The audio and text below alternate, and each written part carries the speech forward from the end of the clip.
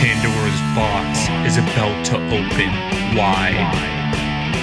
Hello, ladies and gentlemen, and welcome back to Pandora's box. What's up? We're back, ladies and gents, and as you may know, or have realised, even though we are just a couple seconds into the show, of course, we are missing Obadiah today. No Obadiah. Just me and you, man. Just me and you.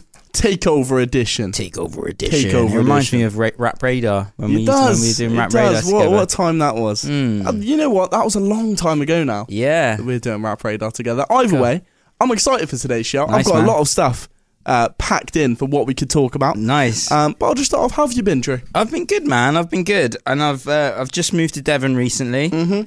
So probably been there a couple of months now. And it's just, I'm the happiest I've ever been in my life. Yeah. Really? Location-wise, yeah. Yeah. Just absolutely beautiful. Rivers and rolling hills of Dartmoor. Oh, so good. Got my own studio in the garage. So, yeah, spot on, man. Have you been playing around with all the different gadgets and stuff you've been buying recently? Yeah. I've got an RME interface, and it is just amazing. So, yeah, I've been proper messing around in that hand sonic thing. Yeah. Oh, I've started doing this, putting loads of reverb and delay on the actual drums, and it just makes it sound super dubby, Nice. So cool. But I wanted to ask you as well, man. How was your holiday? My holiday. You've just been to Ibiza, haven't you? I have just been to Ibiza. I've just got back. Yeah, man. Well, we'll start off from the beginning, right? Because it started off as the holiday from hell. Oh, right. Which is what we're going to label it as. The holiday from hell is how it started. So we get to the airport. Everything's, moving swimmingly. Go and get a pint. Nice day. I feel like that's the start of your holiday. When you get to the airport, you sit in the bar. Everyone gets a pint. No matter what time of day it is. Yeah, in the morning, in the evening, you go and get a pint from the airport lounge. Everyone's rocking up. You can see them all coming through security. Yeah, no, good time. Ready to roll. So we get there. We take the flight. Flight goes swimmingly. Good. No delays, nothing like that. Because we were a bit worried because apparently there's been delays everywhere recently. Oh, right. In different airports. I don't know if it's like the Just Stop Oil people. Oh, okay. Or if it's something else. I'm not entirely sure. But I've just either booked way, my flights for Peru, and I noticed I'm going on the 23rd of June, but on the 24th of June, there's loads of strikes happening at the airport as well. And I was like, oh my God, I'm just going to miss that. Yeah. So, yeah, man. Seems like a lot. I feel like that'd be the worst if you got delayed on the way to your holiday. Yeah. Horrible. That'd be horrible. Either way, we didn't get delayed, so that was fine. We get to the airport and we're waiting for our bags. We ended up waiting for our bags for an hour, on the conveyor belt. Just when you got to Ibiza. When we got to Ibiza, no clue why. People were coming in from different flights, arriving. Their bags are all coming through. They're all happy, going on holiday, and we were just sat there this is horrible. So the first bad thing that happened, right? My friend bought a brand new iPhone 14 recently, right? He actually broke his last phone because we were at the gym together, we were playing badminton, I believe, and then the test was how quickly could you run from one end of the hall to the other end of the hall, right? So we all had a go, and he was dedicated that he was going to beat everyone because he is the quickest out of my friends. So he decided, he was just going to sprint. For some reason, decided just to not stop or slow down when he got to the wall, ran full pace into a brick wall, and just completely smashed his phone. That's savage. Yeah, it was bad. He just hit, we couldn't believe it. We were timing him. And as he was running, I was thinking, is he going to slow down? Just full pace into the wall. It was brutal. He just wanted to get that time. Yeah, that time in fairness, it was a quick time. Yeah. It was a quick time. So it was on that side of things, I suppose it was worth it a little bit. But yeah, no, not good. Smashed his phone. So he bought a brand new iPhone 14 after that occasion. And when we got on the airplane, for some reason, his phone just completely froze. So it was just stuck on the lock screen opened, could do nothing. He was obviously trying to power it off, reboot it, all this different stuff, taking out a SIM card, trying anything. His phone was just done. It was, and it's so lucky it didn't happen before we got on the plane. Because obviously you just nowadays you just have your boarding pass on your phone. Oh yeah. So he had all his bits and bobs on there. So yeah, we got lucky that he actually got onto the plane before it broke. But his phone was then eliminated from the holiday for the next day and a half or so until for some reason the next morning it just decided it was going to work again. So that was the first bit, right? We're waiting for these bags for about an hour, and they finally arrive. And we all pick our bags up, you know. Oh, things I thought are you were good. going to say they didn't arrive. No, they finally did.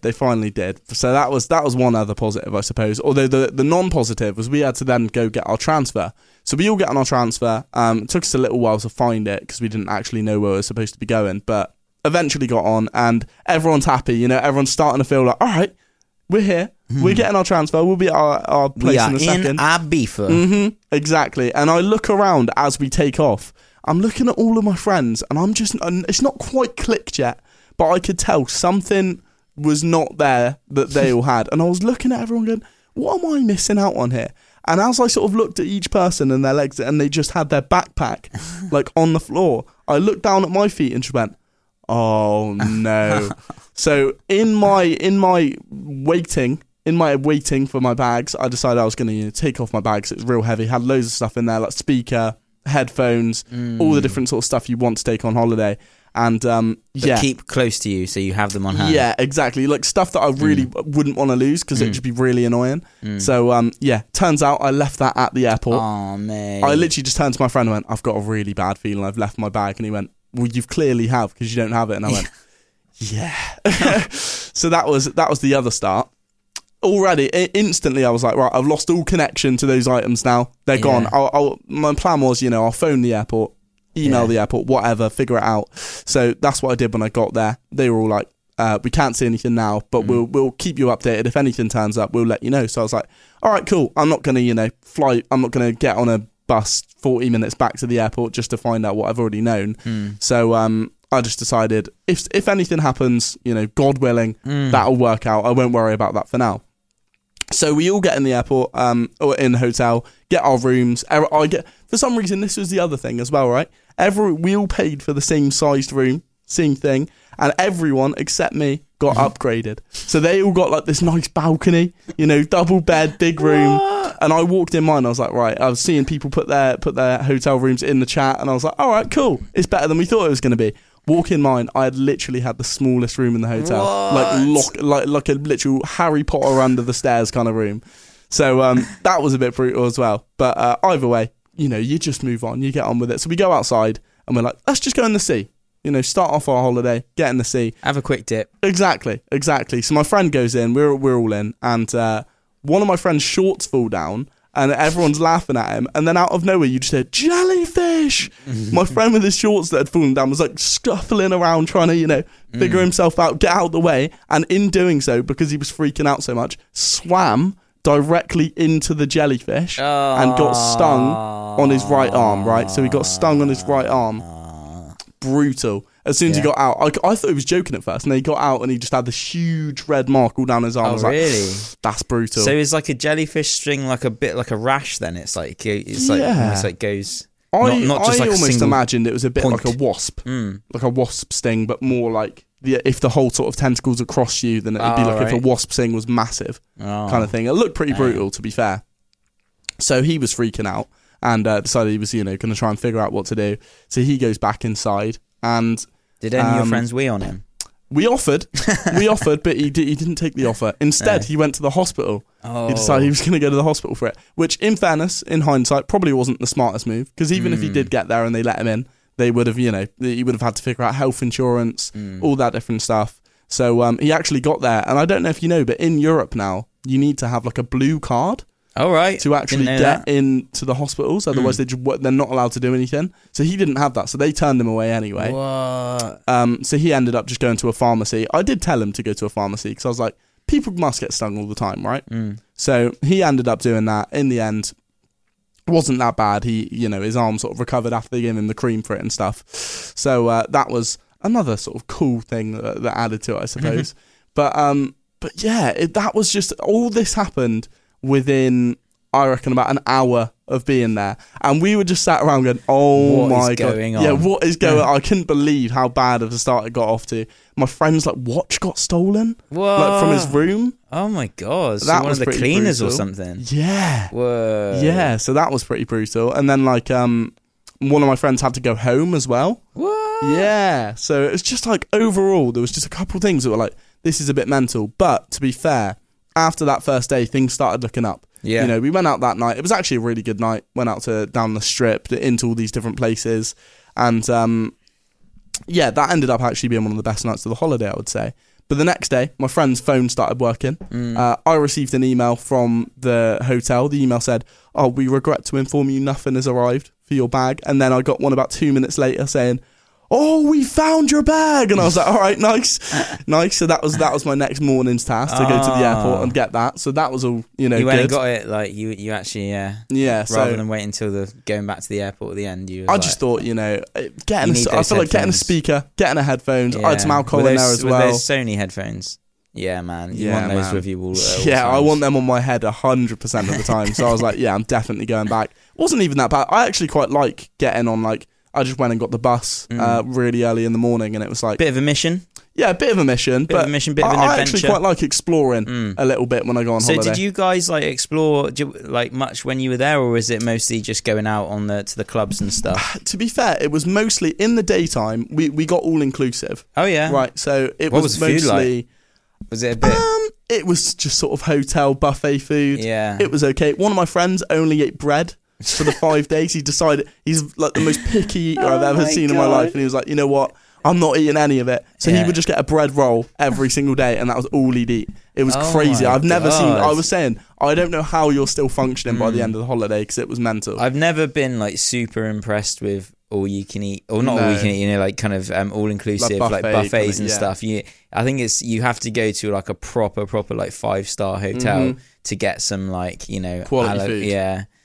Where they have, like, the restaurants there and stuff as well, and you can, like, book into those. Like, definitely. I mean, it was fuel at the end of the day. Just it was fueling you up for the nights out. Yeah, it was handy. You know, you walk in, grab a plate of whatever you needed, and then you were good to go. We definitely made up for it with the alcohol, though. Yeah, in the hotel. We were drinking apple schnapps, which essentially is just apple sours as just shots, and then we ended up just getting, like, loads of bottles given to us by the staff, because we just ended up keep going up, and then in the end they were like, we'll just give you the bottles. Yeah. So that was quite cool. Nice. But yeah, no, it was a really good holiday. Like, the second day we went on the flying fish, which is a bit dangerous, I thought. Do you know what the flying fish is? Is it like a banana boat? Yeah, kind of. Yeah, like one of the inflatables that they'll, like, tie to the back of a jet ski. And we went on that. That was actually really fun. So our whole rule was you're not allowed to hold any of the handles. So we ended up essentially just wrestling on the flying fish the whole time it was speeding around, having a bit of a Royal Rumble, essentially. Nice. So that was cool. That was definitely quite cool. Although one of my friends fell off, because we were all just pushing each other off, obviously. And they stopped the boat, and then the flying fish just started sinking under the water. So it was all from the front. So I ended up going head first over the flying fish, banged my leg on, like, a load of metal on the way back. So that was another thing. But to be fair, that wasn't dangerous. that bad. It was, bro. I thought that after. As soon as it started sinking, I was like, whoa, this is a bit brutal. But yeah, no, that was still quite good. We went to a place called Pasha, which was like the craziest nightclub. Yeah, I've heard of Pasha. It's real funny. Meg's mum would always say she in Ibiza once. She went to a Pasha club, and she got up on there's like podiums there where girls get up on them. And that. And she'd always say after that she was a dancer at Pasha. Nice. Yeah. Cool. Yeah, claim to fame, but she wasn't really. She just drunkenly climbed up there one day. Yeah, she was a voluntary dancer. Yeah. Pasha. That's the craziest club I've ever been in, though. Yeah. It was, like, labelled as a super club, and to be fair, I wish we went into more super clubs, because was it huge? It was massive, man. And it was like we when we first got in there, it was like a bit crazy. It was a masquerade party as well, so everyone was wearing these, like, golden masks that were really cool. And we got in onto the dance floor, and the first song that played was, like, the vampire song. Oh, right. And everyone was like, but all the lights, like, turned up really white as soon as it came on, and it just felt a little bit, like, demonic. You had all these, like, demon dressed girls, like, all dancing on the stuff. That sounds mental, man. Yeah, man, it was crazy. And I didn't even end up drinking that night, but we ended up staying until, like, 6:30. Nice. Because it was just one of those ones. It was just a vibe. Yeah, it didn't get boring at all. Because every time you'd look up, there'd be another person like flying over your head on some weird like zip line or something. And it's nice to know there's like clubs like that, you know, just where loads of crazy stuff, and it is more like a party rather than just everyone getting completely wasted and doing stupid dancing. Do you know what I mean? There's probably a lot of that going on as well. Yeah. But like, you know, I like the idea of like a masquerade ball or something. Yeah, cool to go to. It definitely felt like you were at some weird like highest of the high, like first class kind of place where it was just all people getting down to some weird stuff. Like you walk into Bohemian Grove or something like that, you know? So, that was really cool. I really enjoyed that. It was quite funny. We were looking at, because as soon as we got back, you know, when you get the holiday blues after a holiday and instantly you're just thinking, right, where do I go next? So I was speaking to some of my friends when I got back and we searched up like the best clubs and stuff to go out on in nights out. And like all of the top ones were just like Ibiza. Were they? Like pretty much every single one. So they really take it seriously over there, which is pretty crazy. Yeah. But overall though, it was a really good holiday. Good holiday. That's what we like. Exactly. Yeah, I'm going to Peru at the end of the month, so that's going to be pretty cool. So is that the one? 10 days. But... Is that the one? What are you actually getting up to when you get to Peru? So I'm going to. I've got a pretty crazy story actually. So I'm going to a place called Blue Morpho Retreat Center, and it's like an ayahuasca ceremony center retreat space with Hamilton Salva, who I've talked about on the pod like a few times. But yeah, it's called Blue Morpho, and you know Blue Morpho butterflies. They're only in South America or that part of the world, and they're massive, and they're like that luminous blue color. I don't know, maybe get a picture up. Yeah. And our new place in Devon. It's like, you know, kind of out by the woods and everything, like massive garden and stuff. And I was just in the studio doing some looping, but with the garage door open. Meg's friend was round, and she comes round and she's like, Drew, you gotta come and see this. So I went into like our static caravan, and there was just a massive blue morpho butterfly just in there, just on the window, just that. And I was like, what is going on with that? Because they're you know, they're not native to this country at all. And and Meg picked it up, and it was just like, wow, big blue morpho butterfly. So I saw that as a bit of a sign about going at the end 100%. Of the month. But yeah, there's a butterfly and otter sanctuary quite close to where we live. So I reckon it got out of that and came flying over. But still a bit peculiar that you're literally going to somewhere called Blue Morpho and there's just a Blue Morpho butterfly. I've got it up on the screen as well. Oh yeah, cool. Yeah, so that's a Blue Morpho butterfly. They look so cool. Yeah, man. And they're big as well. They're big, and they're underneath of them. I didn't think it was a Blue Morpho because you see the underneath bit of it there. If you go up a little bit, it's all like all the circles. And stuff. Yeah. That is mental. I thought, because I saw that it wasn't a blue morpho, but that's literally just the underside of it. Right. So it was definitely one of those, like 100%. That's a cool looking animal, man. Yeah, it's just so cool just to see that. See, it's compared to his hand, it's like pretty much the size of a hand. Yeah, that's awesome, man. So yeah, I saw that as a bit of a sign of like, yeah, you go on. It's gonna be good. It's gonna be cool. But yeah, I'm pretty freaking out about it as well. Really? I've been drinking a lot like recently and stuff as well, and it's better to like have a bit of a cleanse and get your diet sorted before you go and take part in like the ayahuasca ceremonies and stuff. So I'm a bit like, am I going to get my ass kicked? You know? But I reckon it'll be good. It's a good sign. How long do you reckon it would take to actually flush all of that out? And well, I got all of the the emails saying about preparing and that, and it says with alcohol, it says like 7 days before, like don't drink anything, so that's all right. So yeah, I had a few drinks last night. Chris Red Jam, shout out the alternative music show. AW Radio. Yeah, on AW Radio.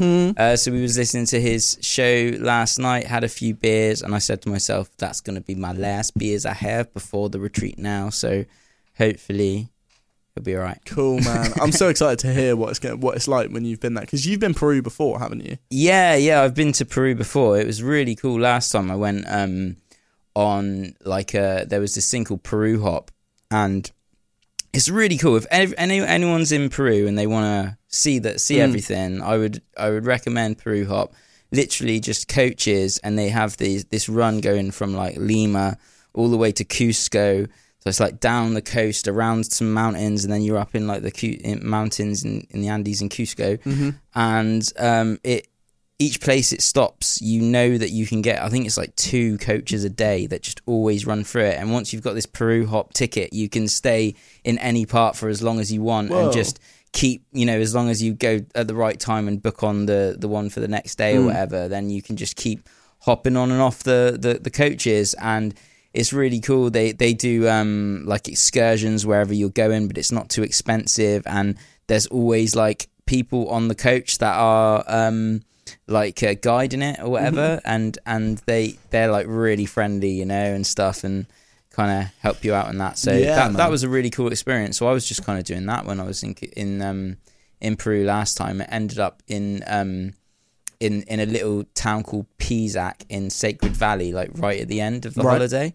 And that was beautiful, man. That was like mountains and stuff. And yeah, man, I've just got up some photos of Peru. Yeah. Just to even, like, that was Rainbow Mountain. I went to Rainbow Mountain. Man, that looks mental. So yeah, that was like covered in snow when I went. Whoa. So like half the mountain was covered in snow, and half the mountain was just, you could see all those colours and everything. And there's obviously Machu Picchu, and I didn't actually go up on Machu Picchu though. All right, because I thought there was too many. It was quite expensive, and there's loads of people and bit stuff. touristy.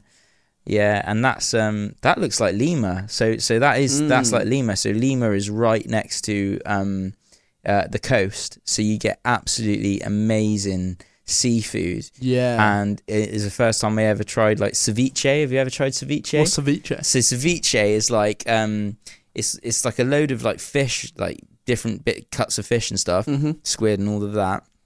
But they mix it with like lime juice and like some different things. Right. And the lime juice actually cooks the fish. Man, so it doesn't cook it with heat.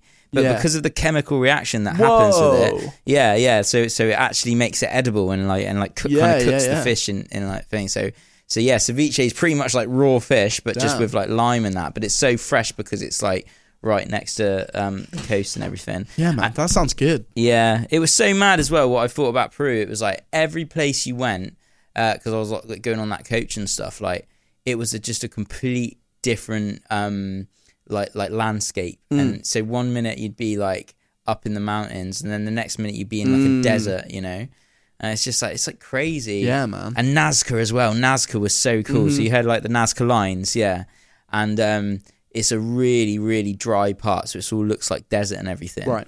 But I learnt about like the aqueducts and the waterways. So the aqueducts were like these natural, following the natural streams and rivers underwater. Right. And that would give fresh water to the whole of Nazca. Whoa. So these ancient thousands of years, like they'd kind of built these aqueducts around the underwater rivers, and they knew kind of where they came out and stuff like that. So that's what still takes the water to like Nazca City and that now. That's crazy. And it's mad to think of what they knew back then, of just how to like work with the earth and the natural streams and that to get their water supply. How long ago do you reckon that was built? Nazca, I like think all the aqueducts and stuff. I think it's thousands of years. That's like crazy, a couple of thousand years or something. That's what they were saying when we were mental. there. Yeah, and that's where I saw like the bones in that as well. I think we got a picture up of it before, but like the Nazca tombs. So there was some pyramids and stuff there that are like only partially excavated, and tomb robbers would excavate the tombs and just leave the bones and the hair and everything.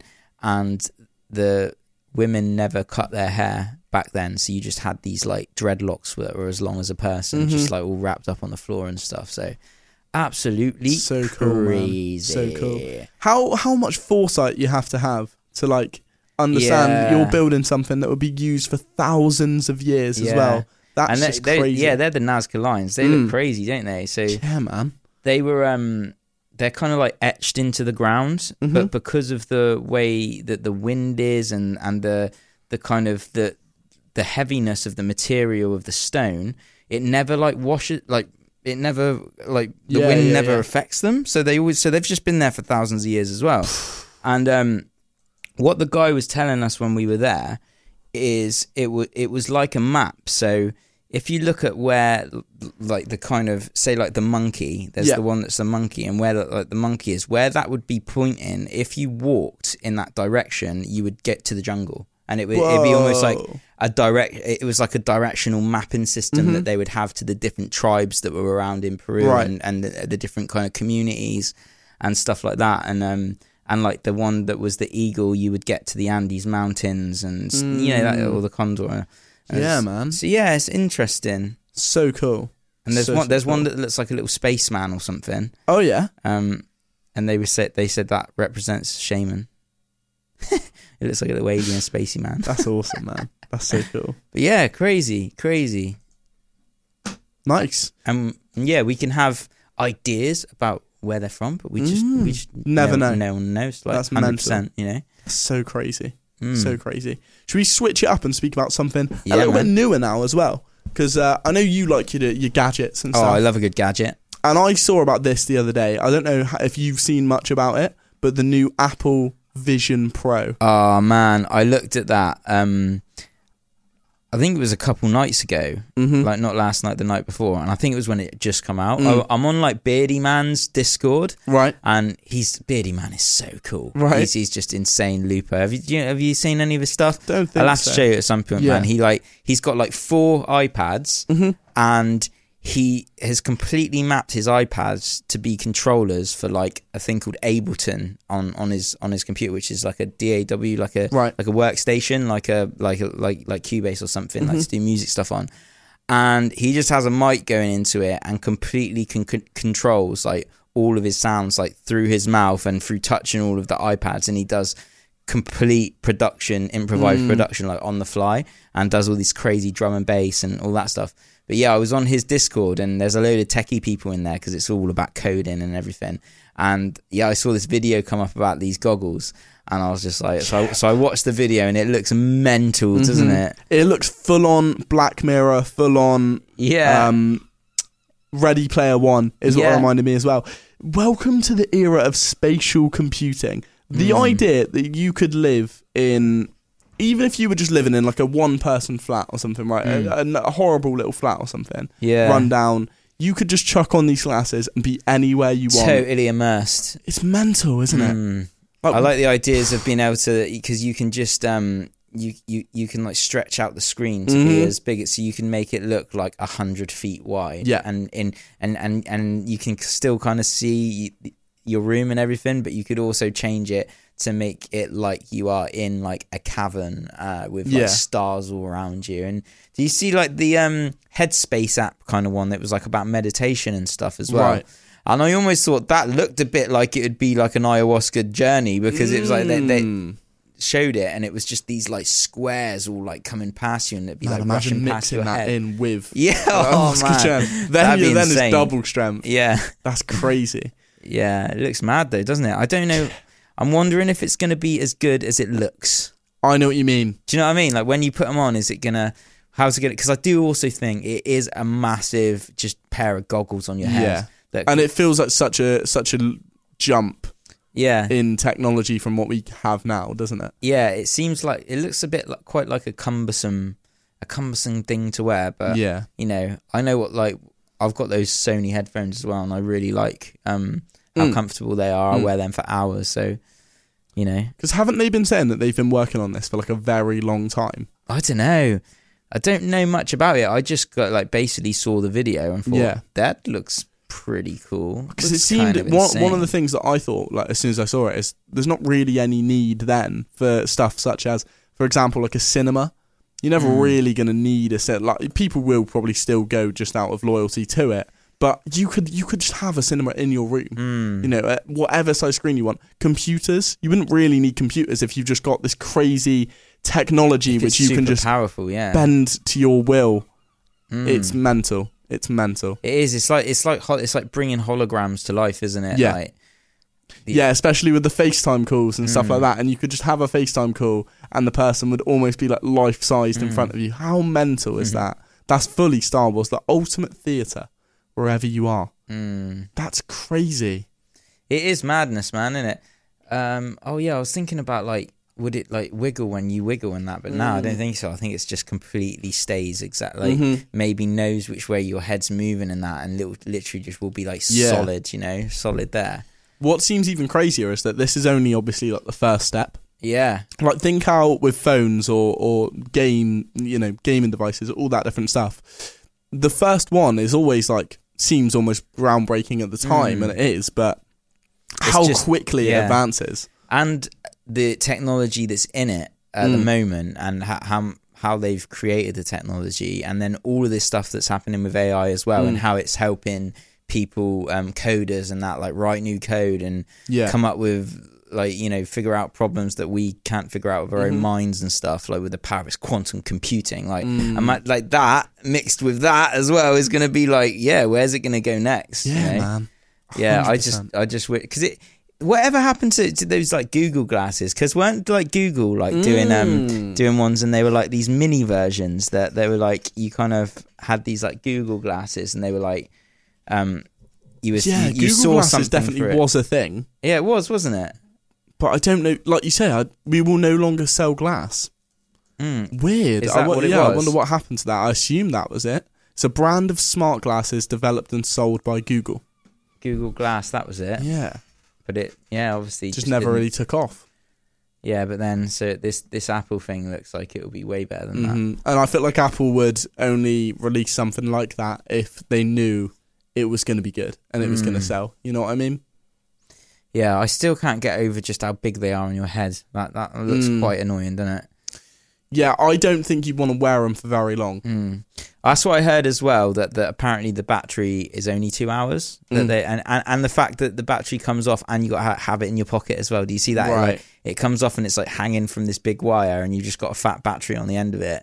And like that might be quite annoying. Yeah. Unless you can like hot swap them and keep it going. But a lot of movies are over 2 hours long now, aren't they? Yeah, exactly. Good point. Very good point. Yeah, it seems like if they were going to upgrade one thing, you'd have to think it would be a way of somehow making it look or feel smaller. Yeah, it looks massive, doesn't it? It looks huge. That looks so uncomfortable, doesn't it? This huge cumbersome thing on your head. Yeah. Yeah, power the external battery supports up to 2 hours of use. There we go, yeah.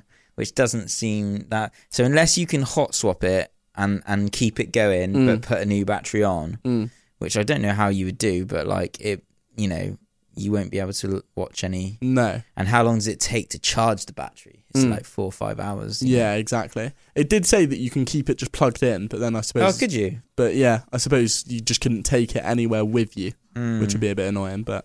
Oh, I wouldn't mind having it plugged in the house. Yeah.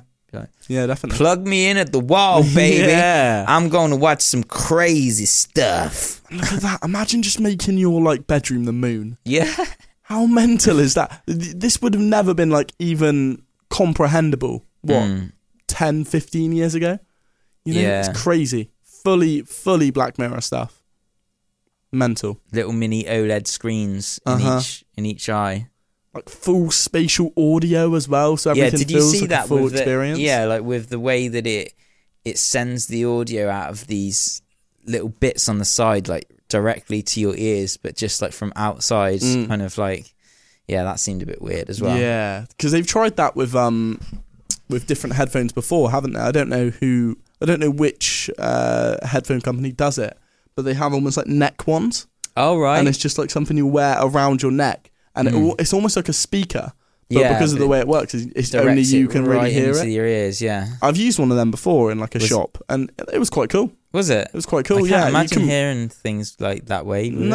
It was quite freeing, I suppose, and actually a good way of getting around. Like if you don't like wearing headphones or wearing headphones all day, then that's quite a good way to get around it, I suppose. But yeah, man, technology is coming on crazy. I definitely want one though. Yeah. Was it like $3,500, I think, or $3,500? $3,500. So yeah, and it's only going to be in the US at first, so they better get it over here quick. Better get it over here. Yeah, I would definitely try it out though. I reckon it'd give me a headache, but I reckon I'd try it out. That'd be cool. What's the first thing you do? Game or movie? I think, you know what I think I would do first? I think I would see what I could change my surroundings into. Oh yeah. So I think I'd yeah. like to but like I was saying, like make my room into the moon or something, and just see what that looks like. Yeah, I would like watch something, but like 'cause there was this bit in the video where she was kind of watching this movie or something, and then you just see the room slowly just changing, and it just all goes dark and like this like massive like almost like the moon or something, you know. Yeah, that'd be so cool. So they were showing someone that was like listening to music, weren't they? And they were just like lying on their bed, and then their whole ceiling just becomes like the sky. That's crazy. So cool. So cool. Do you want to hear about an interesting person now? Yeah. This is someone that I was doing a bit of research on this morning when we discovered that we would be doing this episode. Tarrare. Have you ever heard of Tarrare before? No. I will get up a photo of Tarrare on here as well. He was the hungriest man to ever live. The medical mystery of Tarrare. So I've just got like a big interesting thing about this guy. Such a crazy character. French spy. Yeah, this guy's mental. This guy is mental. So should we just get straight into it? Yeah, man. So today's competitive eaters are renowned for consuming dozens of hot dogs in a single sitting, but the unusual eaters of old performed much weirder feats. Medieval reports describe people consuming hearty helpings of stones, spiders, and snakes, among other poisonous things, and showmen were making a living touring Europe on the strength of their strange stomachs by the early 17th century. That in itself is pretty mental, isn't it? Like, I almost wonder if... weird stuff. Yeah, I almost wonder if, like, we would be able to do that if we understood... Or if we didn't understand how bad it was for us. Do you know what I mean? Because I suppose the reason that they would have been able to eat stuff like stones... Like, I don't reckon I could eat a stone. But I feel like if they didn't know just how bad that would be for them, then perhaps that's why they could get that down. Do you know what I mean? Yeah, man. Have you seen... There's this film, and I can't remember what the name of it is, and it has Willem Dafoe in it, right? As the carnival man, and it's like this weird thing where it's like a traveling carnival, and people like join the carnival, and they're like this little community and stuff. But the drunks, he picks up drunks, and he does this thing where he turns the drunks into like these freaks, like gets them hooked on like opium, and then just keeps giving them and keeps them in a cage, and then he, as a part of their, is this a man or a beast, and would put him in this like little pit and make him like rip the heads off chickens and like eat them, and like, you know what you're saying about like weird to create like a spectacle of it. Yeah, I don't know if it's like this is like based on like a true thing or anything. That sounds like it's based on a true story. I've heard before of people that were like almost like abducted into the carnival scene, and just like made to be freaks, and they just weren't allowed to leave. Like you said, kept in cages. And he would do that, like that with the drunks, like just give them a little bit of alcohol every day, mixed with opium, so it gets them proper hooked to it. And then would chuck them in this like pit, and people would be like, see the beast, eat raw, eat a raw chicken's head. Crazy. People would have paid to just see anything back then as well, wouldn't they? And not rules like there are today. No, definitely not. Definitely not. I don't even know which one that one's called, man, to be honest, looking through this. But and it has that other actor in. He's like, do you know Limitless? Have you ever seen that film Limitless? I don't think Limitless is really cool as well. It's about a pill that can unlock like all the potential of your mind. All right. So you become like and it's like a new drug that comes out that basically like unlocks the potential in your mind. Yeah. And he was the actor. It's almost like Neuralink. That. Yeah. Crazy. Yeah. It's Bradley Cooper. It's mental to think that all these different concepts and ideas from movies that seemed so outrageous at the time actually don't feel that far away now. Yeah. Oh. Is it Nightmare Alley? I think it might be that. That did pop up with both of them. So that would make sense. Yeah, that's it. Nightmare Alley. I reckon that's what it's called. Yeah, man, that looks like it. Yeah, there's the carnival, like old school carnival. It's a real good movie, actually. I would recommend it. And he becomes like almost like becomes like a psychic man. Yeah. It's super cool. It feels pretty cool. That's cool, man. And I recognise her as well. That's awesome. Yeah. Anyway. Cool. Back to Tarrare. But it's reminded me of that. Yeah, no, that definitely 100%. 100%. Because they would have done anything to get in that sort of carnival, because I suppose it would have been a bed and food. Yeah. And that's all a lot of people were sort of aiming for, I suppose, at the time. So anyway, continuing on. The Great Eater of Kent, a 17th century English labourer named Nicholas Wood, entertained fairgoers at country festivals by consuming 60 eggs, mutton, 3 large pies and a black pudding in a single sitting. In the 18th century, one Charles Tile of Dorset ate 133 eggs in an hour, alongside large quantities of bread and bacon. He then complained that he hadn't had a full supper. That's mental, man. If I make like a big sort of bacon sandwich, eggs, man, that'll do me for like so long. Yeah. So imagine eating 133 eggs. Man, I don't think I could ever eat an egg again. No. Sometimes if I have like 4 boiled eggs on their own, I'm a bit like, because I wouldn't want to have another egg right now. But yeah, 100. That's no so way. Crazy, isn't it? In 1792, according to a medical historian, Jan Bodensen, a French showman named M. de Four, ate a particularly Luciferian banquet in front of a packed house in Paris, including an hors d'oeuvre course of asps in hot oil, dishes of tortoise, bat, rat and mole, an entree of roast owl in a sauce of glowing brimstone, and a desert of toads adorned with flies, crickets, spiders and caterpillars. The Four then swallowed all of the candles on the table alongside a flaming glass of brandy and opened his mouth wide so that the audience could glimpse at the flickering flames inside his throat. Oh my God. That's crazy, isn't it? That is weird. Man, how do you even discover you can do that? Mate, some of these magician people like freak me out because I'm like, how is that even just... How is it sleight of hand? Yeah. Like it seems it seems beyond sleight like of hand David to Blaine. me. Yeah, David Blaine and Dynamo. Dynamo. There's I keep seeing this other called like Rashid something, or like he comes up on Facebook quite a lot, but I'm not watched too much of his stuff. But yeah, Dynamo, I used to love watching those. Man. Those insane. Because he's like so skinny in that as well, and just like would like lift these like massive weights and stuff. Yeah, he's crazy. I remember seeing a real weird one where he was in Brazil doing some sort of thing, and he said that he got this like weird sort of anxiety and then just like disappeared into like thin air. I was just gonna say that. Yeah, like where and he's walking through like a he might have done it a few times. The one that where I saw him do that was in like a shopping mall. Right. And he was just in and all that was left on the floor is just his clothes. Yeah. No, that is the complete one that I saw. Dynamo disappears in HMV. We'll see if this is it.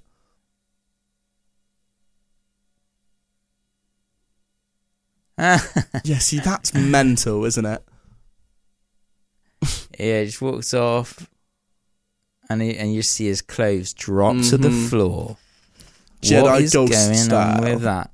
You know, and people will say, "Oh, it's all just camera tricks," but I don't know. It looks freaky to me. Still cool. I'm quite a gullible person. Yeah, I feel like it's quite fun to go along with that kind of stuff, though. Yeah, I'd rather be fooled than understand the trick. Do you know what I mean? Do you believe in magic? Exactly. Anyway, continuing on with Tarrare. He was the most amazing eater ever recorded. An 18th century French showman able to consume his own weight in beef by the time he was 17.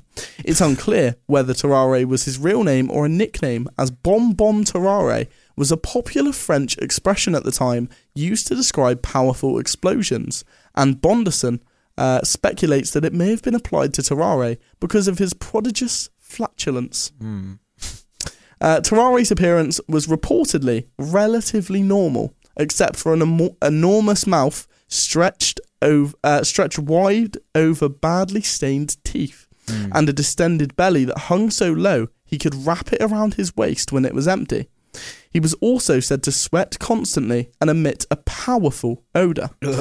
According to a report in the London Medical and Physical Journal, he often stank to such a degree that he could not be endured within the distance of 20 paces. Oh man, that's pretty crazy, so isn't savage. it? So he just had this, because I was thinking, how could he eat his own body weight? Like, how is it? Like, how would that even work? Even possible? With your stomach and that.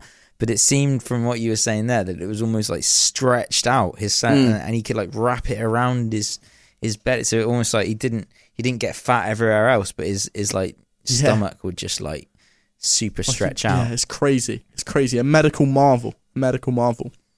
Absolute madness. Born in the French countryside near Lyon in the early 1770s, Tarrare ate so much that his parents kicked him out of the house when he was in his teens. According to Bonderson, Tarrare then spent a while touring the French provinces in the company of robbers, whores and vagabonds, before taking up employment with a travelling quack, swallowing stones and live animals to draw attention to the charlatan's dubious medical cures. So like you said, just basically went around and was swallowing live animals and stuff like that. He left the quack's employment in 1788 and made his way to Paris, where he performed on the streets, swallowing baskets of apples, corks, flints, and other objects. After one such show, he suffered an acute intestinal obstruction and had to be carried to the Hôtel Dieu hospital. After being treated by the surgeon there, he was offered to show off his talents by swallowing the man's watch and chain. The surgeon was not amused and replied that he would cut Tarrare open with his sword to recover his valuable possessions. Imagine that. Imagine just curing a guy and he was like, I'll swallow your watch. And you're like, what? That's pretty crazy. Man, that's mental. When we thought about eating, he was eating stuff. Like I thought he was just eating loads of stuff, not actually like metal and things he could like that. Eat anything. Yeah. It's crazy. That's bad. It's bad for you, man. When the Revolutionary Wars broke out, Tarrare signed up with the French army. The military rations weren't enough for his appetite, though, and he was soon taken to the hospital at Salts, complaining of exhaustion. Despite being given quadruple rations, so he was given 4 times the amount that everyone else was given, and he was chowing down on all poultices in the apothecary. His needs remained unsatisfied, and the military surgeons were so amazed that they asked to keep him there in the hospital for experiments. While there, Tarrare ate a meal intended for 15 German labourers, including 2 enormous meat pies and 4 gallons of milk. Oh, mate. He also ate a live cat, breaking open its abdomen with his jaws, drinking its blood, and later coughing up the fur and skin, as well as puppies, lizards, and snakes, which were said to be a special favourite. He even ate a whole live eel in one, leaving the bones to settle in his stomach. The doctors, which included one M. Corville and Pierre-Francois Percy, one of the greatest military surgeons of his day, declared themselves astonished. That's pretty crazy. I'll get up a photo of what an eel's bones look like as well, because on one of the videos that I was watching about this, they were showing this, and like, if he ate the whole thing whole, this is what he would have had like inside his stomach. Is like this crazy skeleton of like all these different sharp bones, and he just somehow was fine. So I mean, it's savage, like how that was like just traveling through his body, all the bones and like the metal and like everything. Like I genuinely can't even did it break begin it down to understand or? How you would be able to do that. Yeah.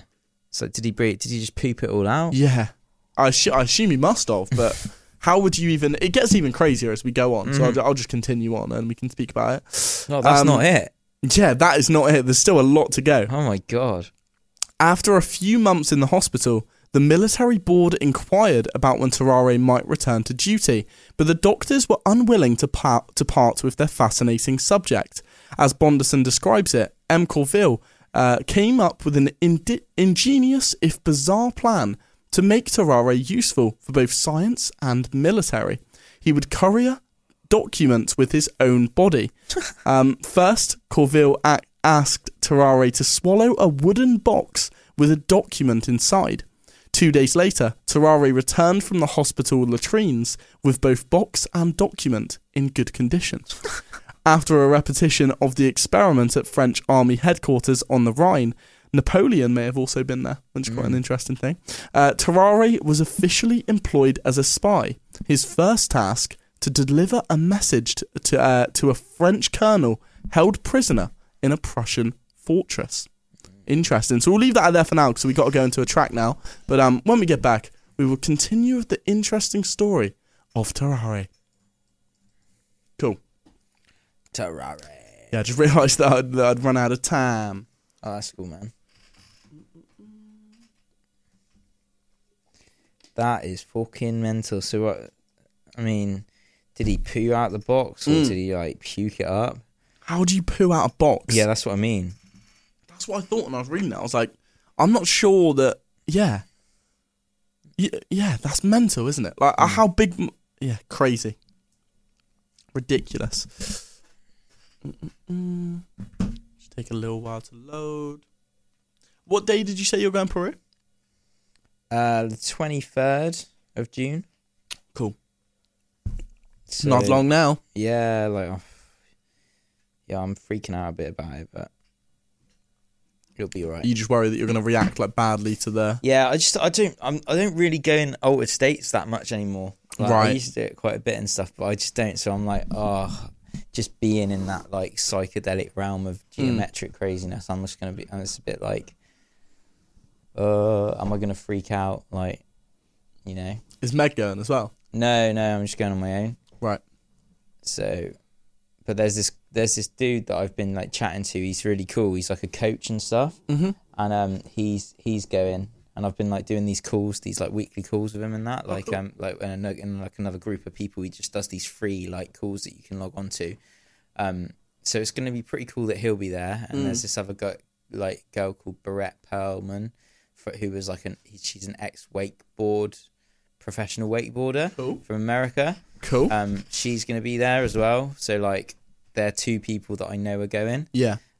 So it'll be cool to like connect with them and stuff. It's good to know that you've almost got. I feel like in a situation like that, it's good to know you've almost got people you can trust. Yeah. That seem like really nice and stuff. So hopefully it'll be cool. But oh god, man, yeah. There's a part of me just like I don't really want to go. Do you know what I mean? Like I just want to be like, just want to stay at home. But I paid for it all now and everything, and I bought my flight and stuff. So I'm just gonna do it. But if I freak out too bad, I'll just like miss, because there's 4 ceremonies, but I'll like miss one or something, and just take part, but like not having like a massively high dose and stuff. Yeah, man. So see how it goes. I'm sure it'll be good. Did the guy say if there's anything you can sort of do to prepare? Yeah, be healthy and right. and like stuff like that. But I've just been like drinking loads and that, so I think I'm just a bit like, probably shouldn't have done that. But with moving in the summer and that, and just like it's just been, I've not been too like conscious about stuff. I've just been like kind of, just drinking and eating, and I was working out a bit, but I've not been working out as much and that. So I'm not like physically and like mentally probably in the best place. Like that, say if I've been preparing for a couple of months before, I'd be, I'm just a bit more. Like, yeah, for sure. So yeah, sure. I suppose it must be even like a little bit harder to do that when you're down there as well, because it must be such like nice, especially with the weather at the moment. Yeah, like it sort of comes to life around this time, doesn't it? That whole area. And I just love having like a beer or like a cider in the sun and that, So I've been drinking like pretty much every day, but literally I'm not having another drop now before going away. So I reckon that'd be cool. I was thinking I might go teetotal. Oh, nice, man. I might. Well, I don't know about teetotal, but I think I might just like not drink as much. So I just realised, make a bit of weed every now and again. Yeah, exactly. I just realised recently, like, I realised when I was in Ibiza, because we were like, some nights we'd drink, some nights we wouldn't, but the drinks were so expensive in the clubs. Like, to get into a club, it was like €50. To get drinks in a club, like for one rum and coke, it would be like €20. Really? So it was just like, I just didn't want to spend that when I was out. So we were just drinking beforehand, and then by the time we actually got to the clubs, didn't really feel that drunk anyway. But I actually preferred it so much more. Yeah. Like, it was so much better just actually being with it a little bit and like being able to enjoy everyone's company without being slaughtered. It probably keeps people like a bit more level-headed in the clubs as well, if people are like not drinking as much because it's so expensive, unless they're like ballers and just like, which there definitely was a couple. Was there? You just saw people like buying like £500. Like Harrison said, he walked past the table, and to buy like a bottle of like Grey Goose in a club, it was like £500. And he went past and said that there was like 8 of them, and they just all had a bottle. Oh my god, crazy! Grey Goose is that vodka? Yeah. Oh my god, it's not. Is that even that expensive generally? No. Buy it for like what, £25? Oh my god, mental! It's insane, isn't it? What people will do. But no, it was like we didn't witness one fight on a night out either. Oh, nice. So it just felt like really like, I don't know, just quite safe and cool. That's cool, man. Yeah, a bit more of a wholesome experience. Because that was one that I was real dreading. Like, Yeah. in the same way that you were dreading Peru, I was just like, I didn't really want to go. But it ended up being really good. So. Yeah, I think it will be with this one as well. I'm just a little bit scared. Yeah. Right, should we get back into it? Yeah, let's do it, man. I want to hear about this crazy dude. Cool.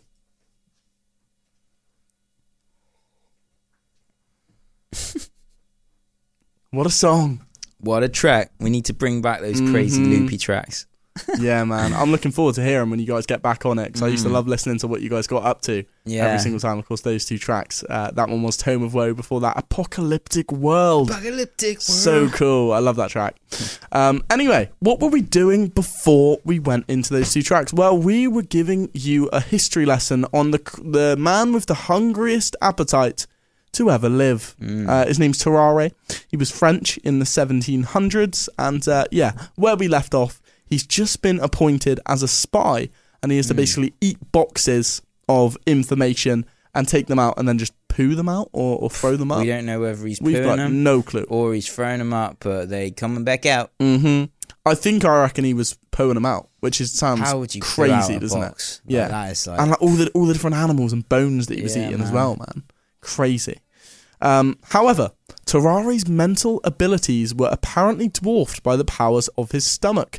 According to a report in the London Medical and Physical Journal, Tarrare was almost devoid of force and of ideas.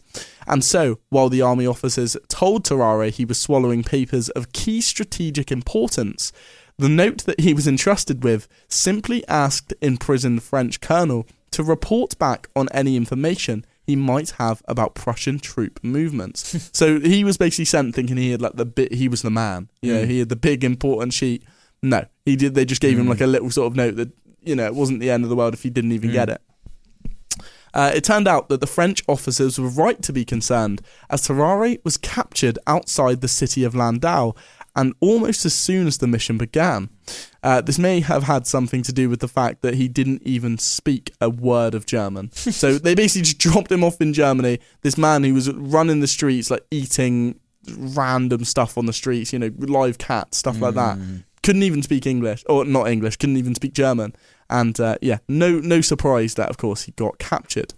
The poor glutton withstood a strip searching and whipping without betraying his cargo, but after a day with the Prussian counterintelligence, he finally confessed. The Prussians tied him to a boghouse and waited for his digestive system to deliver the goods. When it complied, however, they were enraged to discover such a banal message inside the wooden box. They believed, as did Tarrare, that he was carrying crucial military intel. The Prussians beat him brutally, then subjected him to a mock execution, letting him get as far as the scaffold before calling off the executioner. So they basically were like, "Now we're just going to worry this guy, send him up," which seems pretty brutal in itself, doesn't it? You actually think you're going to die in that moment. I suppose better than actually killing you, but still pretty sketchy. Understandably terrified by his ordeal, Tarrare returned to the hospital, begging Dr. Percy to cure him. Unfortunately, all of the reported solutions for excessive eating that Percy tried, tincture of opium, sour wine, tobacco pills, copious amounts of soft-boiled eggs, all proved to be in vain. Tarrare found himself unable to live on the hospital's food and snuck out to butcher shops and back alleys, fighting street urchins and animals for scraps of decaying carrion. Oh my God. He even drank the blood from other patients at the hospital and was kicked out of the hospital morgue several times for trying to eat the corpses. That is insane. That's crazy, isn't it? Several of the doctors complained that Tarrare would be better off in a lunatic asylum, but Percy defended his presence at the hospital. That is, until a toddler mysteriously disappeared from the wards, and Tarrare was the prime suspect. No. The furious doctors and porters finally drove him away for the hospital for good. So I don't think they ever had any proof that it was him. Oh my God. But they clearly pretty much knew that he just ate a child. Mental. That's insane. Mm-hmm. For the next 4 years, Tarrare's whereabouts are unclear, but in 1798 he showed up at a hospital in Versailles, so ill he could barely rise from his hospital bed. Tarrare believed that his troubles stemmed from swallowing a golden fork, but the doctors recognised him as suffering from advanced tuberculosis. After a month after Percy was notified of his admittance, Tarrare was struck with terrible diarrhoea and he died a few days later. Oh. The doctors were loath to undertake an autopsy. Apparently, the corpse had become prey to horrible corruption soon after his death. But the chief surgeon at the Versailles Hospital overcame his disgust and opened up the cadaver. He found that Tarrare's gullet was unusually wide, and when the jaws were forced open, they could see all the way down into Tarrare's enormous stomach, which was covered in pus and filled almost the entire abdominal cavity. The liver and gallbladder were similarly oversized, and according to the London Medical and Physical Journal, the stench of the body was so insupportable that M. Tessier, chief surgeon of the hospital, could not carry his investigation to any further extent. Crazy. So you could see inside his stomach from down his mouth. How mental is that? Yeah. Just complete, freak of nature. The cause of Tarrare's extreme gluttony has never been diagnosed. According to Bonderson, no case resembling Tarrare has been published in the modern medicine, and while the reports of his eating habits beggar belief, they were recorded by some of the foremost medical authorities of the time, and well known among the Parisians who delighted in his macabre displays. Percy wrote in a memoir, "Let a person imagine all that domestic and wild animals, the most filthy and ravenous, are capable of devouring, and they may form some sort of idea of the appetite of Tarrare." Whoa. Crazy. What a guy, man. Yeah, it must be mad to just be just that hungry all the time as well. Just you cannot satiate your thirst, your hunger. Yeah, and he just completely couldn't control himself either, because it was just fully body's I need it. When a child tried to eat multiple dead bodies, oh man, it was he would go and drink the blood of other people that were getting that's just crazy, isn't it? Just crazy. Damn, man. Yeah, Damn. man. That puts man versus food to shame, doesn't it? Crazy. Yeah, crazy, ridiculous. Anyway, on to the next thing now. On to the next topic. What else have you got for us then? What have we got for you? What should we learn today? Well. What would you like to learn? We actually saw Obadiah earlier today, and Emily, and of course, it was a nice little visit. It's a very nice little visit. We definitely should do a full one with Emily, a full podcast in the future. That'd be cool. But yeah, they were telling us about the history of the green dye and the history of the colour green death. So I just thought we could have a little look about that as well, because it sounded pretty cool. So apparently in 1775... Is that a picture of that looks like... that might be the shade of the green then. That's all right, isn't it? Yeah. You can see why people liked it. But still pretty crazy. Essentially, in 1775... the discovery of a deep, vivid green led to a fashion craze lasting for more than a century. From the start, Scheele knew that the pigment he had developed was highly poisonous, but he also realised that it was unlike any other green pigment available on the market. The lucrative lure of bringing this deadly hue to manufacturers, cloth dyers, artists, and more worldwide proved irresistible to Scheele. So it just sounds pretty crazy, doesn't it? Basically, there was this crazy colour of green, which I believe all these photos are sort of reflecting on, and it was just completely poisonous to everyone. So much so that even though it was being, put into dresses, put into wallpaper, people still wanted it in their house and to actually wear the clothes. And we need to actually find out exactly what it did to people, but it just sounds crazy. Its vibrant colour can be found in clothing, wallpaper, toys, candles, dyes and more through the end of the 19th century. Gowns, hats, gloves and socks were dyed with it, sometimes making the wearer ill through touch alone. Whoa. Children in green rooms were documented as wasting away, and women in green dresses were struck ill, swooning in droves. The ingredient that made the colour in Scheele's green so vibrant was also responsible for its deadliness. That ingredient was arsenic. Oh. Man, that's crazy. You hear isn't about it? arsenic as a poison, don't you?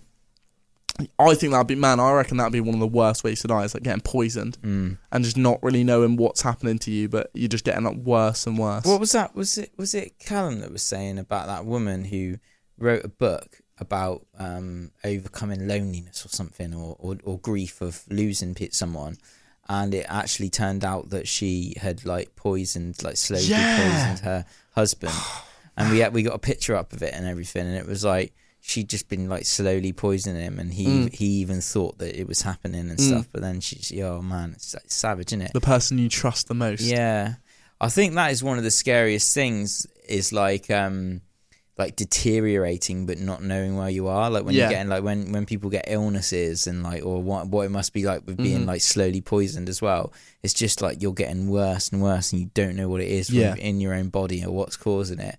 Like, that's a horrible way to go.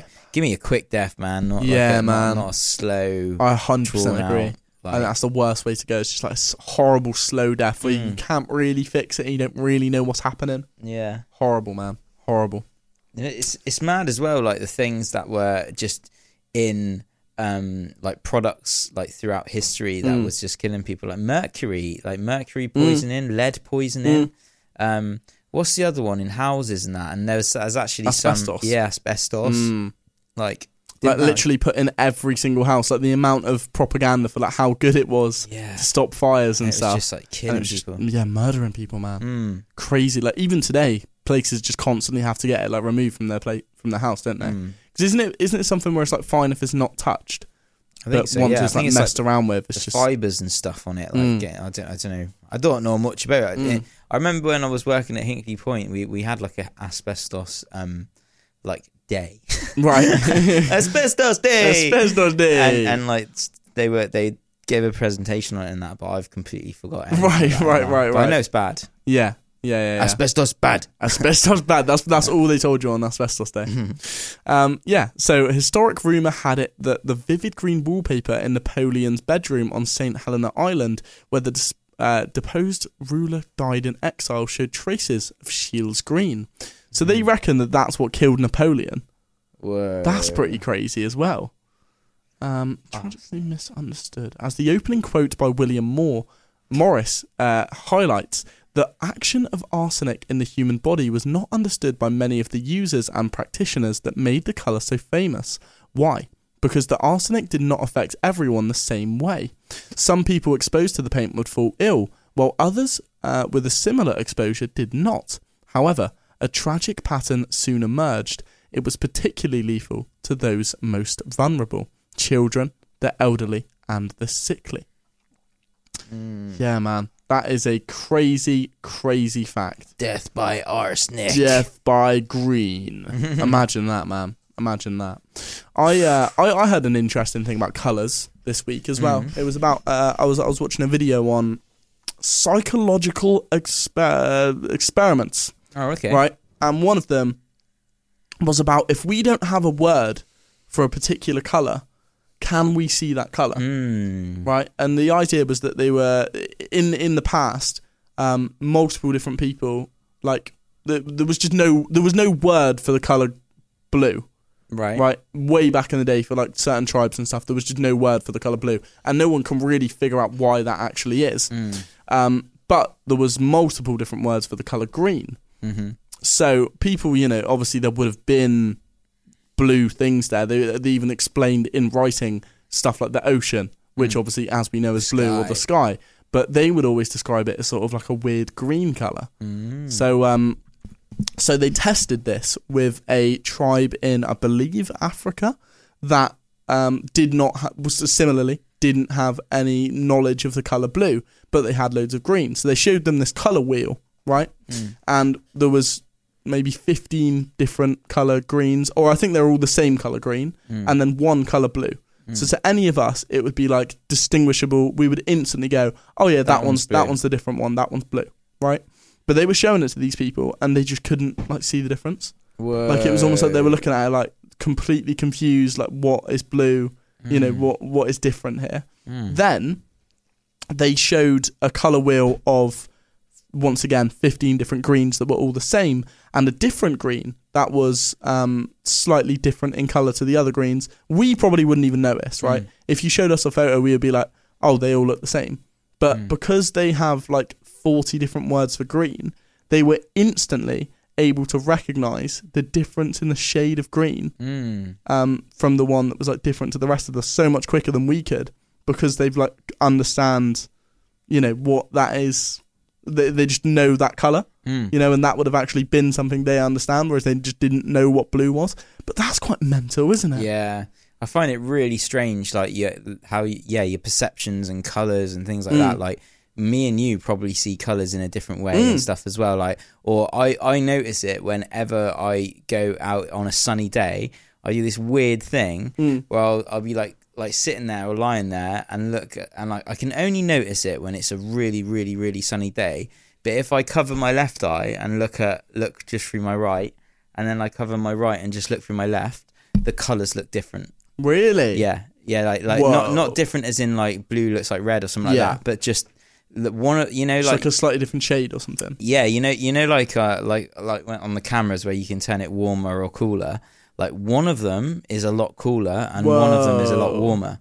So I'm like, what? You know, that's just because of my genetic makeup of my eyes makes my perception of those colours like so different. Yeah. And I think it's just the same in nature. And you think of like dogs see different, they see like no colours at all. Much. It's just like yellow and blue, which and must green, be weird, you know. But well, not for them, because that's just all they know. But yeah, it is, isn't it? It's just a strange thing. It's like it's just a perception thing, and like we know like reality based on our perception, but others are probably going through a completely different reality with a lot less blue. I did hear that blue was the least common color in nature. Really? Yeah, but there is a hell of a lot of different greens. Yeah. So I was reading about it, and people were saying, or wherever I was reading was saying that that is a reason why like tribes and things will be able to see so many different shades of green, because of all of the leaves and knowing the different plants and everything. You would have to, and hunting, your eyes would have to be able to differentiate all of these greens, because most of it is green, and you still need to know what you're getting. You still need to see the animal. You still need to like pick the right plant and stuff like that. So it was a lot more necessary to develop like the ability to like see shades of green, but because there's hardly any blue in nature, because you do get it on sometimes on like peacocks and stuff like that. There are a few animals that have like, or blue tits, like they're birds, or berries or stuff like that. Like you do get some blues in animals and plants and that sometimes, but it's just a lot more rare than green. What shocks me about that is that even though like definitely there would be more green in terms of nature, but blue obviously has the constant of the sky. Oh yeah, exactly. So there was always going to be blue there. So they would have seen the colour blue, which makes it like mental to me that they wouldn't have ever gone, oh, this is clearly different from that tree. Yeah. Do you know what I mean? Yeah, definitely, man. And is it as well, think like, you know, necessity of what you're doing. Like if you're in a tribe, like how much time would you sit looking at the sky, or you know, if you're in forests and it's covered, like, do you know what I mean? Like how much of the day you would be in complete open vast plains looking up at the sky, or how much you'd just be looking at like leaves and whatever you're going through. You know?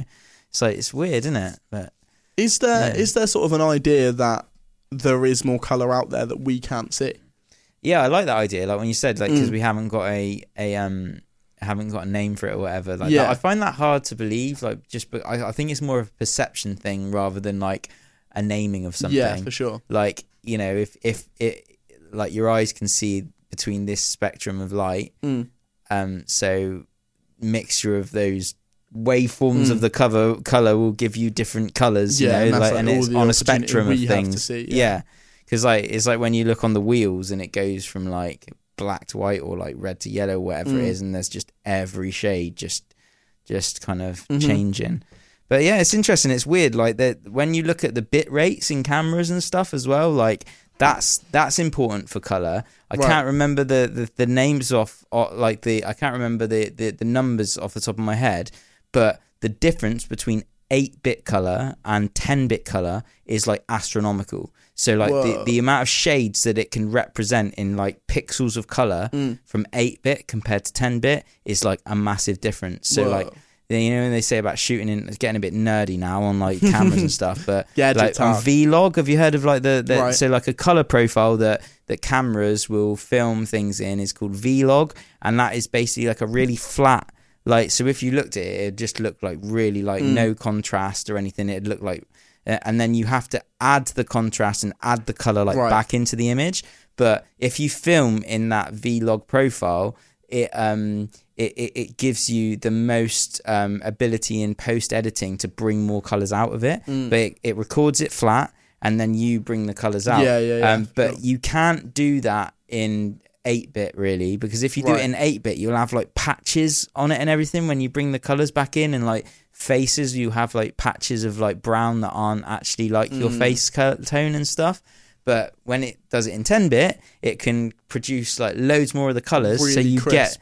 So it's never really picking it up exactly how, I mean, like, if we could study the different colors that are in our skin pigment, do you know what I mean? Like every cell a little bit different, not all exactly the same, you know.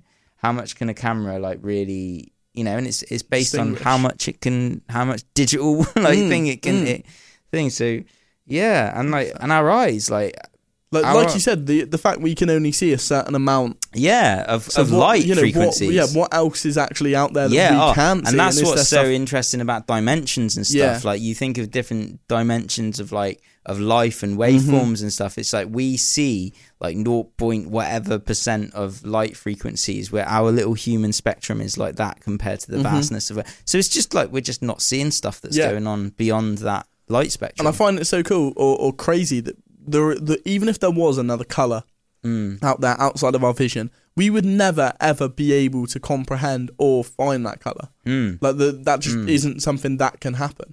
You know, that's crazy, isn't it? Yeah, man, definitely. The colours of the universe. The colours of the universe. Do you want to hear about another crazy person now? Yeah, I've written down another story. Right, this man. Michael Malloy. That's quite a cool name, don't you think? Michael Malloy. Yeah. Michael Malloy. He was a former firefighter, remembered now by some as Iron Mike, or Rasputin of the Bronx. He was a homeless Irishman from Co-Donegal who lived in New York City, County Donegal, during the 1920s and 30s. An Irishman. Should I get up a photo of him? An Irishman. Have a little look. Michael Malloy. The Bronx. Was the Bronx... the Bronx. in New York? Yeah, I think so. It's one of the... It's like Manhattan, the Bronx. I don't know what else there is. Soho, maybe? This is Michael Malloy. He don't look like an happy chap, does he? He does not. He's like a serious man. Serious man. It's different in that picture compared to that picture. What, this one? Yeah. Is that both Michael Malloy? Maybe that's not him. Well, I think I know who those... I reckon that's Michael Malloy. Yes, I believe that is Michael Malloy. Right, so he is most famous for surviving a number of attempts, as many as 20 by some accounts, on his life by 5 acquaintances who were attempting to commit life insurance fraud. The events that led to Malloy's death began in 1933, and he was, at the time, alcoholic and homeless after falling on hard times. So, going through a really tough period of his life. 5 men who were acquainted with Malloy, Tony Marino, Joseph Red Murphy, Francis Pasqua, Hershey Green, and Daniel Kreisberg, later dubbed the Murder Trust by the headlines, plotted to take out 3 life insurance policies on Malloy and then get him to drink himself to death. So basically they were going to kill him and claim the life insurance for themselves. Mike looked like an easy mark. He was, wrote the Daily Mirror after the case, just part of the flotsam and jetsam in the swift current of underworld speakeasy life. Those no longer responsible derelicts who stumble through the last days of their lives in a continual haze of Bowery smoke. Why don't you take out insurance on Malloy? Pasqua asked Marino one day. According to another contemporary newspaper report, I can take care of the rest. Marino paused. Pasquale knew he'd pulled off such a scheme once before, as the prior year, Marino had befriended a homeless woman named Mabel Carson and convinced her to take out a $2,000 life insurance policy, naming him as the beneficiary. One frigid night, he force-fed her alcohol, stripped off her clothing, doused the sheets and mattress with ice water, and pushed the bed beneath an open window. The medical examiner listed the cause of death as bronchial pneumonia, and Marino collected the money without incident. That's savage. Yeah, so he thought he'd done it once before, and he figured that Mike Malloy, who looked about 60, and although he was a decade younger, he was in terrible shape, so he would just, go easy and it would be an easy job. So he nodded and motioned to Malloy. He looks all in. He ain't got much longer to go, and anyhow, this stuff's getting to him. They agreed to go ahead. They began backslapping Malloy and gave him free drinks. Malloy, accustomed to getting the bum's rush because of his lack of funds, was so thrilled that he eagerly signed a petition that would help elect Marino for local office. But what he actually signed was an insurance policy from Metropolitan Life and 2 from Prudential. The gang even provided Malloy with a crash pad in the back of the bar to sleep off his hangovers. So he basically just put him on 24/7 drinking, and he could just crash back out in the bed whenever he wanted to. Little did they know just how tough Mike was. When it came to survival, he could match Rasputin, the Russian monk whose enemies needed many attempts before they finally succeeded in killing him. The first part of the Michael Malloy plot was successful, probably achieved with the aid of a corrupt insurance agent, and they stood to gain over $3,500, which was roughly about $67,000 in 2019. Wow. If Malloy died an accidental death. Marino owned a speakeasy and gave Malloy unlimited credit, thinking that Malloy would abuse it and drink himself to death. Although Malloy drank for a majority of his waking day, it did not kill him. To remedy this, antifreeze was substituted for liquor, but still, Malloy would drink until he passed out, wake up, and come back for more. He would just be drinking antifreeze and think it was oh man, that's savage. Antifreeze was then substituted with turpentine, followed by horse liniment, and finally mixed in rat poison. Still, Malloy lived. The group then tried raw oysters soaked in wood alcohol. So first they were giving him wood alcohol, which is obviously like what moonshine, I suppose, would have been made out of. Which, like, for a lot of people, like 2 shots of that would have been able to kill someone. He was just drinking it like it was normal, right? Crazy. So they were like, you know what? We're going to give him raw, expired oysters, may I add. Soak it in wood alcohol, which should, at the very least make you blind. And the idea apparently came from Pasquale, who saw a man die after eating oysters with whiskey. Then came a sandwich full of spoiled sardines mixed with poison and carpet tacks. So they were just giving him all this stuff, like tacks in the sandwich. He was just eating it, wood alcohol mixed with tacks? Pins. Oh, right. Oh, yeah, tacks. Yeah. Man. Like little needles and stuff. Crazy. Savage. When that failed, they decided that it was unlikely that anything Malloy ingested was going to kill him. So the murder trust decided to freeze him to death. On a night when the temperature reached minus 14 Fahrenheit or minus 26 degrees Celsius. Think how cold that is, man. Well below freezing. Well below freezing.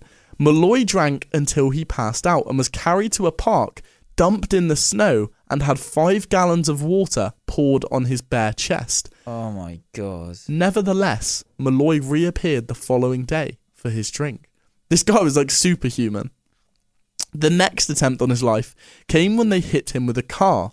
They bribed taxi driver Harry Green $150 to hit him, and the murder syndicate got him drunk and propped him up as Harry Green revved his taxi up.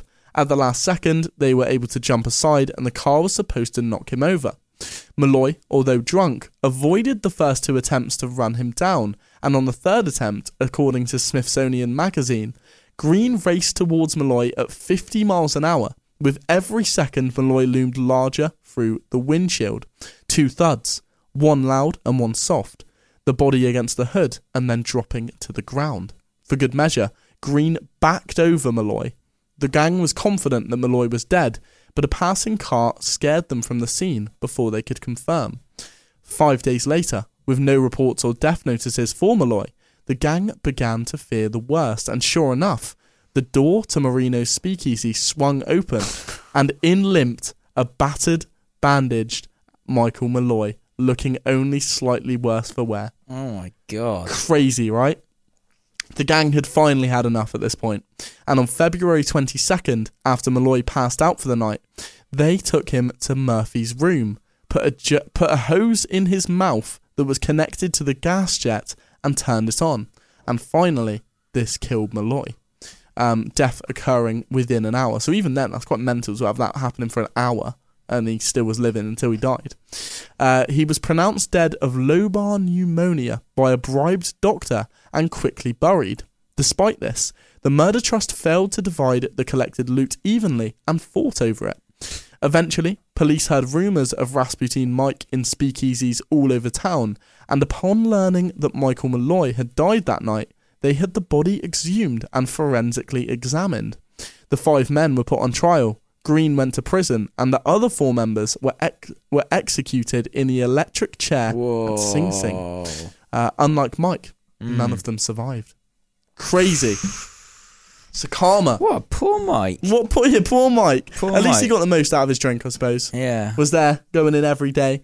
But yeah, I assume that's what I assume these people are on the photo. I reckon those are the people of the murder trust that were coming to kill him, because they got the police things there. But yeah, man, another just crazy, crazy story. The man that could not be killed. The man that could not be killed. Mate, there's just so much crazy stuff that's happened in the world, isn't there? Mm-hmm. It never ceases to amaze me. No. All these mad stories that we come up with on the pod. Yeah, it does feel like how are there constantly these just like enigmas that come through and just Freaks seem to be able to get through everything. We talked about Tarrare earlier on, of course. And Mike the Durable, the Irishman that couldn't be killed. Crazy. Absolutely crazy, man. I also wrote down some notes about some different psychological experiments from that video I was watching as well. Oh, yeah? So I find these really fascinating, man. Like all the different experiments that teach us about, the body and the mind and how we actually work and function as humans. Just find it like fascinating stuff. So have you ever heard of a man, well, he was called HM, right? And he is probably the best known single patient in the history of neuroscience. His severe memory impairment, which resulted from experimental neurosurgery to control seizures which the man had been experiencing from the age of 7, was the subject of study for 5 decades until his death in December 2008. I'll see if I can grab up a photo of old HM. HM, there we go. Henry Molaison. What a man. What a man. So, work with HM established fundamental principles about how memory functions and are organised in the brain. When removing a large part of the brain to control these seizures, including both sides of the hippocampus, HM could still remember certain things, such as his childhood, his name, his address, and his family. He could not remember things leading up to the surgery, and although he had a normal short-term memory, he was not able to create any more long-lasting memories, forcing him to live the next 50 years of his life trapped in a 30-second loop. Oh, man. Imagine that, man. That's savage. Mm-hmm. That is savage. And what makes it even creepier is that he must have like been getting older, and like whenever he saw himself or whenever he looked down, his last memory would have been like him as a child, and now he was like this old man and he couldn't put anything together, and that must have just been his constant perpetual fear of like what is going on. Yeah, it's scary to think of that, and even people just getting older and like Alzheimer's and stuff, like and you just forget things that literally have happened like yesterday. So like when I took my granddad to hospital and he was like, and we got out of hospital and we're like, oh yeah, back home now, and he's like, what do you mean? He's like, you've been in hospital for the last week. Like, no, I haven't been to hospital. And it's like, how do you not remember that, Absolutely crazy, the way that the mind works. And how you have no control over it. Don't they say it's almost like more horrible for the people sort of around people with that, because it's almost like what you don't know doesn't yeah, hurt you. Like ignorance is bliss. Yeah, kind of that's thing. it. Yeah. But yeah, I don't think it's not something you would want to happen to you ever, would you? You sort of almost live to make memories to look back on. But have I told you about a guy called Robert Monroe talking about like programs and things like and experiments, and he was like a broadcaster in like the 50s, and he started having like spontaneous like out of body experiences. All right. And so like astral projection and stuff. So like when you're like your spirit or your consciousness will go out of your body, and like lucid dreams, things like that. He started having them, thought he was going crazy. So would go to like the doctors and stuff, and they'd just be like thought he was crazy as well, basically. But he was actually having these like real experiences. And I saw this video of someone on YouTube the other day, and it was called the Gateway Program, and he was talking about that he did and the Gateway Program was apparently like a CIA or a government operation that happened that was like testing like remote viewing and like cognitive, like being able to like astral project and all of these like crazy things. But Robert Monroe was apparently like the leader of it. Like so he was actually working with the government. And there is actually a place in America now called like the Monroe Institute, and that where it's like one of the leading like places to study this kind of thing. Yeah. But it was just mad because I read his books and everything years ago, because I was like, finding it really interesting to think about doing astral projection and how cool it would be to actually do that.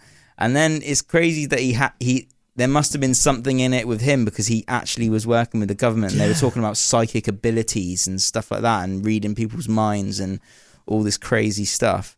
But he was an interesting fellow. So is that something that they claim you can learn? Yeah, and that was the point. So I've been interested in this guy for ages. Realized this thing about the Gateway Program.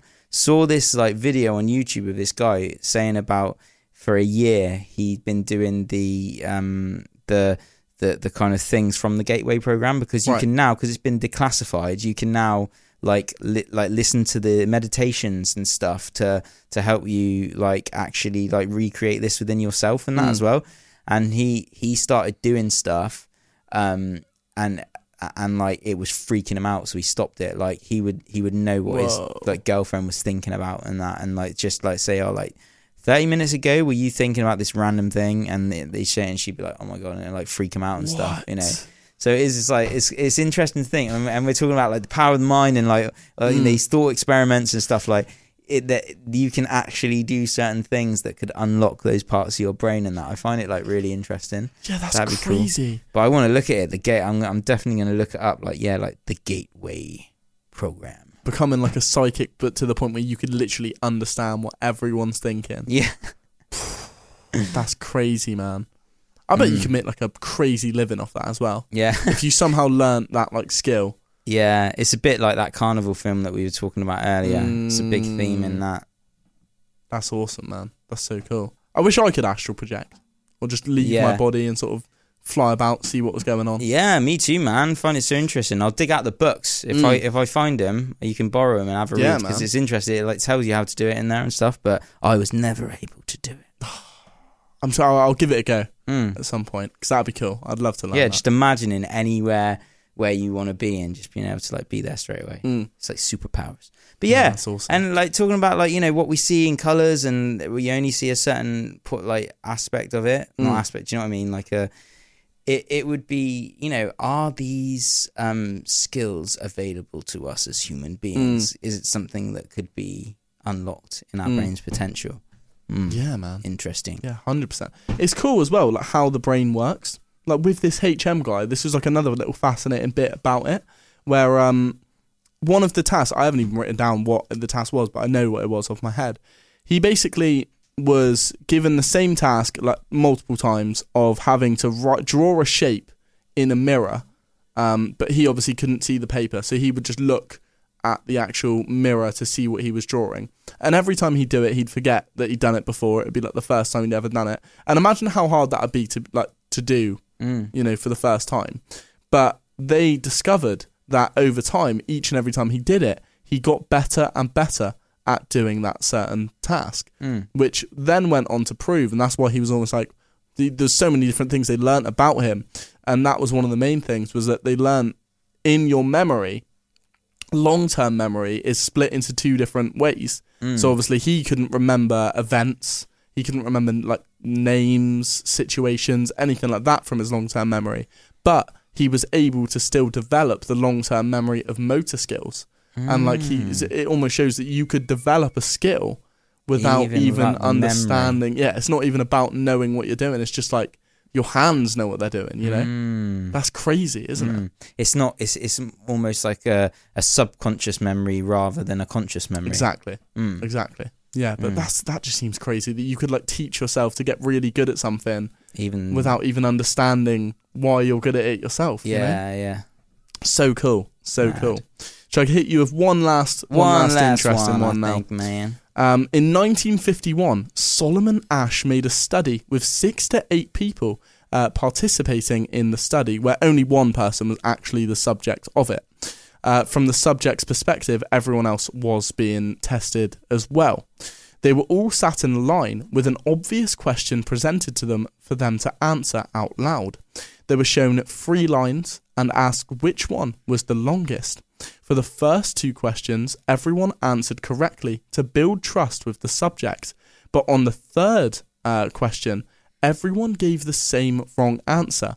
And Ash found that 75% of people would also conform and give the wrong answer to the question. And he asked them afterwards, he was like, why did you give the wrong answer? And they basically said they either didn't want to look different and they didn't want to be like ridiculed, or that they just genuinely believed they were wrong because everyone else was, saying that same thing. And I find conformity quite interesting in that sense. They also talked about like this elevator theory, elevator test they did, where when you go in an elevator, everyone just kind of faces the door, right? That's just like the natural thing. You go in, you face the door because you're walking out that way. But if you walked into an elevator and everyone was facing the wall, you would just face the wall. That's pretty crazy, isn't it? Like, just subconsciously, you would just be like, "All right, this is what everyone else is doing." So it is. It's boom. that whole thing, tribal culture. Yeah, copy. We just copy each other all the time. You're a sheep, even if you don't know it. Yeah, subconscious sheep. Yeah, and I think that's why, that's why advertising and everything's so good, because marketing understands that that's how your subconscious human brain psychology works. So tap into that. Yeah, man. Feed that part. Buy our products. Playing people, literally playing people as instruments and just making them do what you want. Never be scared to turn around in an elevator where everyone is facing the other way. And on that note, this has been Pandora's Box. Thanks for joining us, ladies and gents. Thank you very much. Yeah, hopefully you've enjoyed today's episode. Hopefully it was interesting. Of course, Obadiah will be back with us next week. So, looking forward to that. But until then, we've got one last track for you. This one is The Tale of Jimmy O'Malley Part 2. Yeah. What a song, what a story. To stand vigil with the visceral cause. Have a good week, everyone. And we'll see you all in the next one.